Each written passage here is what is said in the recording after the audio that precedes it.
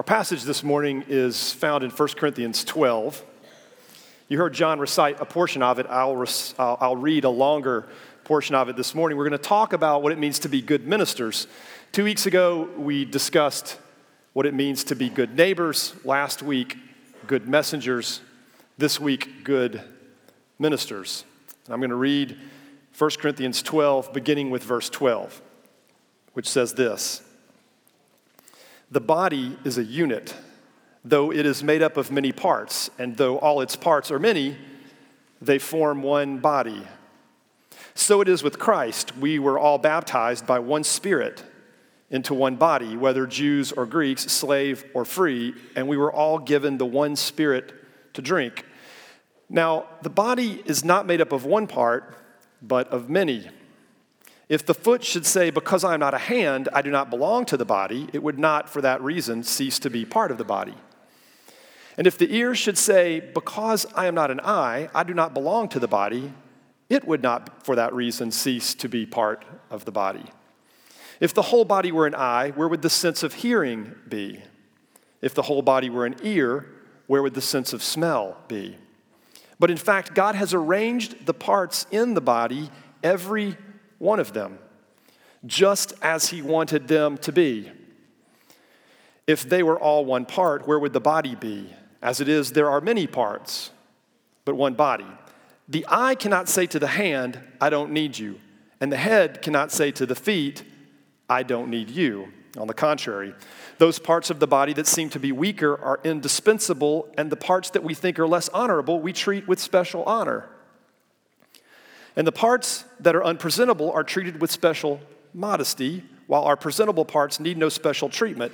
But God has combined the members of the body and has given greater honor to the parts that lacked it, so that there should be no division in the body, but that its parts should have equal concern for each other. If one part suffers, every part suffers with it. If one part is honored, every part rejoices with it. Now you are the body of Christ, and each one of you is a part of it. And in the church, God has appointed first of all apostles, second prophets, third teachers, then workers of miracles, and those having gifts of healing, and those able to help others, those with gifts of administration, those speaking in different kinds of tongues. Are all apostles? Are all prophets? Are all teachers? Do all work miracles? Do all have gifts of healing? Do all speak in tongues? Do all interpret? But eagerly desire the greater gifts." Okay. In the mid-1700s, a philosopher named Adam Smith observed that in the process of producing anything, it is much more efficient if you divide the labor so that people are able to specialize in one part of the production process. Rather than have an individual make something from start to finish, teach people to use whatever their propensities, whatever their abilities, their talents, to do one part of the job of producing something, and everyone working together can produce it more efficiently, more cost-effectively, to the benefit of everyone. Now, my wife has never read Adam Smith, but she understands division of labor because yesterday when she left to go to work, she told me, "Clean the kitchen before I get home." And this is how a family works. Every person has something that maybe he or she likes to do or does better than other people. My job in my family is to grocery shop and to cook. I like to cook. My dad cooked. I know how to cook. Other people in my family can cook. They're not that great at it. They don't like doing it, so I'm the cook. I don't like to clean floors. My wife likes for the floors to be clean. She's good at it. She does it great. My daughters, well, there's not really anything they like to clean, but they do like to watch movies on the weekends, and so that's fine with me so long as they're folding laundry while they're watching the movies. The division of labor that works in our economy works in our families. But 1,700 years before Adam Smith discussed the division of labor, Paul discussed it. And not just in this passage that I read, but in other places in the New Testament as well. In fact, it's probably the most significant, the most substantial metaphor for how the body of Christ functions. In fact, in Romans 12, we have a similar passage where Paul is explaining to Christians in Rome what the Christian life should look like. He gives this incredible ethical teaching on how we are to behave, treating one another, living in a civil society, and he lists those gifts that the body of Christ possess. And then in Ephesians 4 and 5, we get this teaching about how the family should work, the family of God, and how individual families work, where Paul says that Christ is the head of the body. He's the head of the family. This notion of the body of Christ works in homes as well as in churches. And then in Colossians chapter 1, Paul says that Christ is the head of all things, that he has supremacy, he has preeminence over everything. And here in 1 Corinthians 12 as well, those four passages explain this image of the body of Christ as a powerful way of helping us understand how it is that we were created and how that we work together as fellow ministers. So, taking this wordy passage, I've divided it into three parts. The first is this, that every person is a part. Second, every part has a purpose. Third, every purpose has value. Every person is a part. This passage I read is bookended with this idea. The very first verse, verse 12, the body is a unit, though it is made up of many parts. And verse 27, now you are the body of Christ, and each one of you is a part of it. This means that every person who has followed Christ is an indispensable, invaluable, irreplaceable part of the body of Christ. However much of an outsider you may feel, however often you might feel as though your contribution isn't valued or appreciated, however you may feel that other people have more gifts, more abilities, or contribute more to the body than you do, I just say to you that Paul sees it differently, that this passage sees it differently, that God sees it differently. You are an absolutely integral part of the body of Christ. Now, every so often, my wife and I will get invited to go to some sort of social gathering, a party, a get-together, something along those lines. And my wife is an extrovert. And so her way is to walk into a party and to immediately become the life of the party. She will leave my side, and I will not see her again until the party is over. And she will work the room. She will meet everyone in the room. She'll catch up with what's going on in their lives, know all of their problems. She understands kind of the social dynamic of the room. This is how she functions. Whereas when I walk into a social gathering, I look for the food, and there's usually like one or two guys sitting around the food table talking about football, and that's where I'll spend the next hour or hour and a half until it's time to leave, and I have to drag my wife out of the room, and when she leaves, people are sad. And when I leave, no one notices. Now, when Paul says every person is a part of the body, he means it in the sense that my wife is part of the party, not in the sense that I am.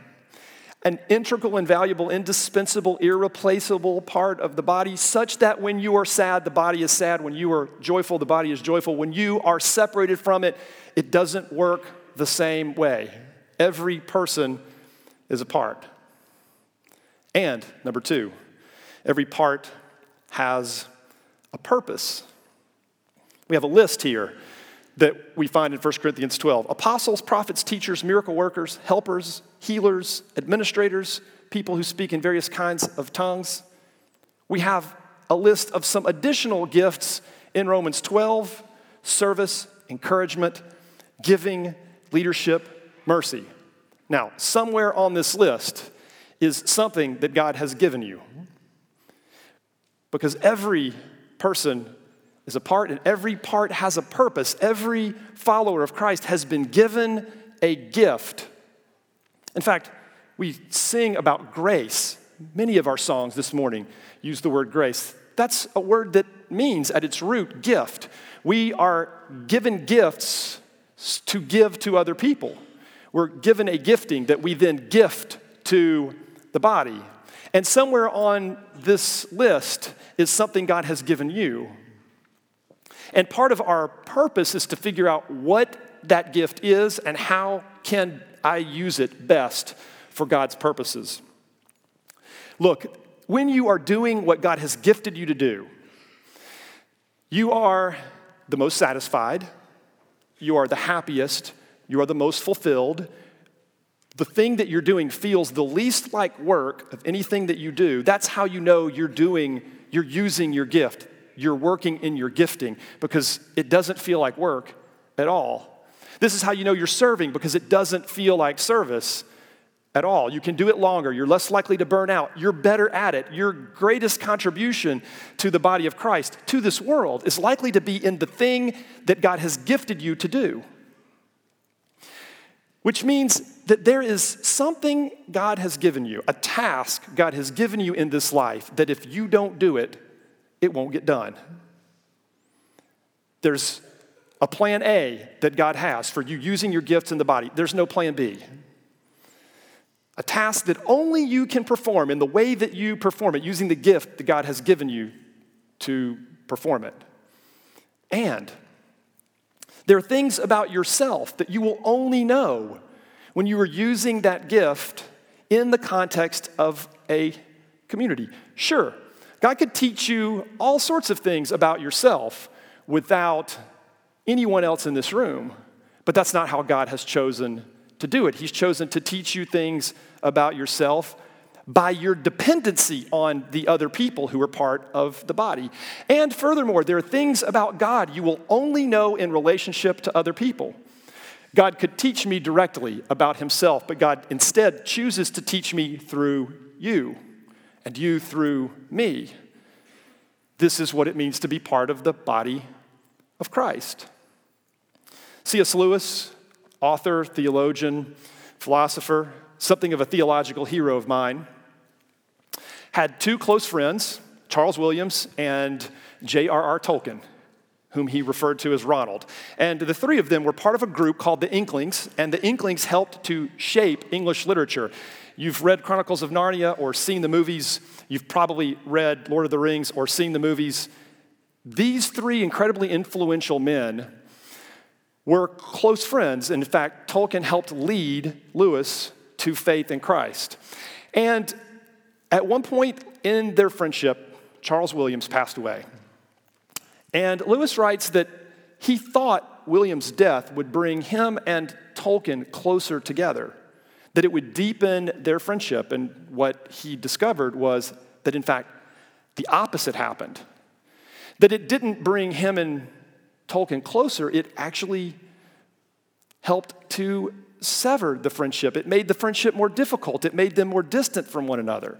Because what Lewis learned was that there were certain things about Ronald that he only saw around Charles, and things about himself that only Charles could bring out. And those things that Charles brought out would connect with the things that Ronald would experience. And so the three of them were each deepened in their friendship by being around the other. So that when one person was removed, the relationship began to fragment. Friendship is such that when people are added to the friendship, it deepens.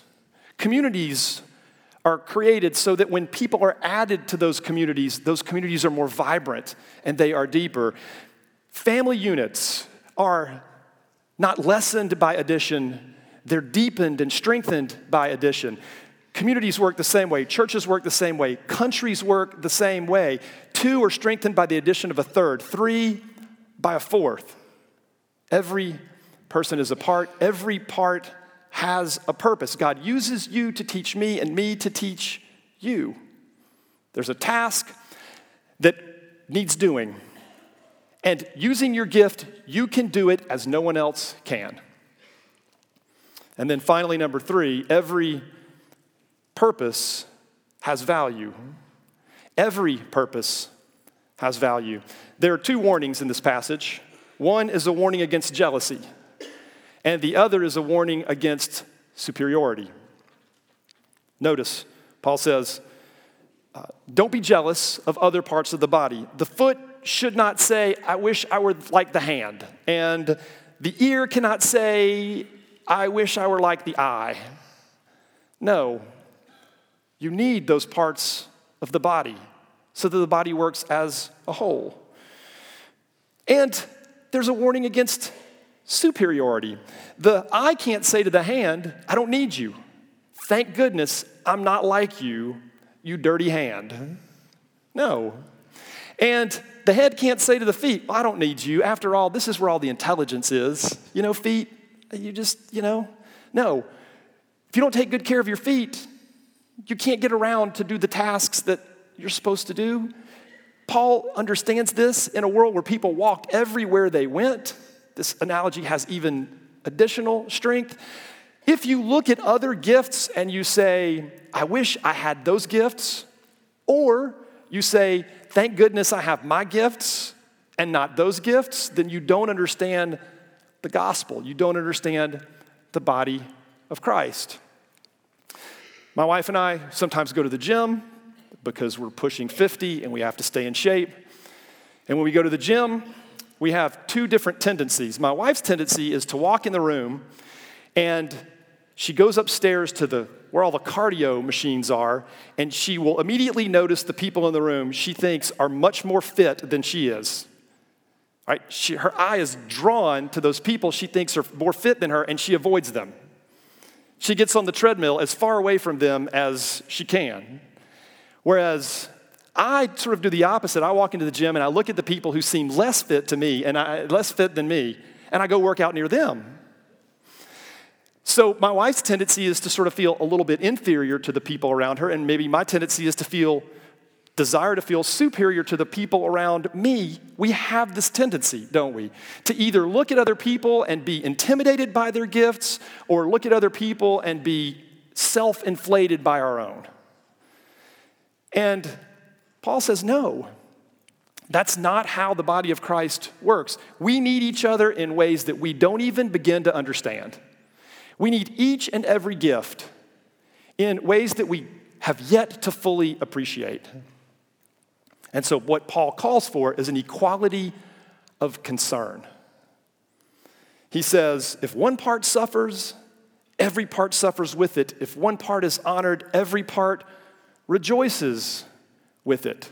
You know how this works.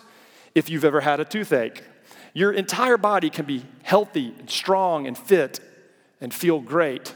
But if that one bundle of nerves in your jaw begins to be irritated and you get a nagging toothache, you can't think about anything else. You aren't thinking about how great your knees feel or how well rested you are. All you can think about is that pain. And you will move heaven and earth to get to a dentist who can do something to fix it. And that's how the body functions. That's how the body should function. When one part of the body is suffering, we suffer with it. When one part of the body is honored, we rejoice with it. We are in this together, not looking at each other in jealousy or superiority, but with equality of concern. Functioning together as a whole, each doing our part to be ministers alongside one another. I'll end with this illustration. Years ago, I bought a microwave, and it had been a while since I bought a microwave. I was actually amazed at how inexpensive microwaves are. You can get a microwave, I think, from Walmart for like 40 or 50 bucks. I'm old enough to remember the very first microwaves that went on the market. We bought one for my mom for Christmas, and she literally wept. She was so happy. Now I think if we gave my mom a microwave for Christmas, she would be, not quite as happy. And when I bought this microwave, I put it in my kitchen. It worked great for about 9 months. And then the center tray stopped rotating. And so the food did not heat evenly. And so basically the microwave at that point becomes almost worthless, because what good is it to have, a meal where half of it is boiling lava hot and the other part is still frozen? So I needed to get this turntable fixed. So I took the thing apart. I took the glass tray out, and I found a little plastic spindle that set right on top of the motor, and one of the little prongs had broken off so that it didn't engage to the bottom of the glass tray and wouldn't spin. So I thought, well, this is simple. I'll fix it. But I couldn't glue it back together. It was too small of a part. And so I thought, I'll go on the website, find a part, and replace it. So sure enough, I found the General Electric website. I found the model number of the microwave. I found a parts list with prices for every single part on the microwave, and I found this part that I needed. And guess how much it cost? Yeah, you're close. $24.99. So basically, they wanted to charge me half the price of the microwave to buy one little silly plastic part that was probably going to break again in a few months. Of course, what they're trying to get me to do is buy a new microwave. So out of curiosity, I took the parts list and went down with a calculator and added up how much it would have cost if I'd bought every single part of the microwave individually and assembled the thing myself. $1,700. Of course, I wasn't going to pay that because, you see, what the company had done is overvalued the individual parts more than I wanted to pay, but undervalued the whole because I would have paid more. This is what our society tends to do. We overvalue the individual, the individuality. Be yourself, think for yourself. We overvalue the individual and we undervalue the importance of the whole. And Paul does the opposite because the Bible does the opposite, because God does the opposite. He values the body. He values community. He values fellowship, us in relationship with one another, being good neighbors to one another, being good messengers to our community, being good ministers in the body, proclaiming the message of the kingdom of God, treating one another as Christ treated us, loving each other, serving each other, using the gifts God has given us for the tasks God has given us for this time, ministering to one another day in and day out as members of the body. And this is how God has created our families to work and our church to work. We are the body of Christ. Let's pray. God, we're grateful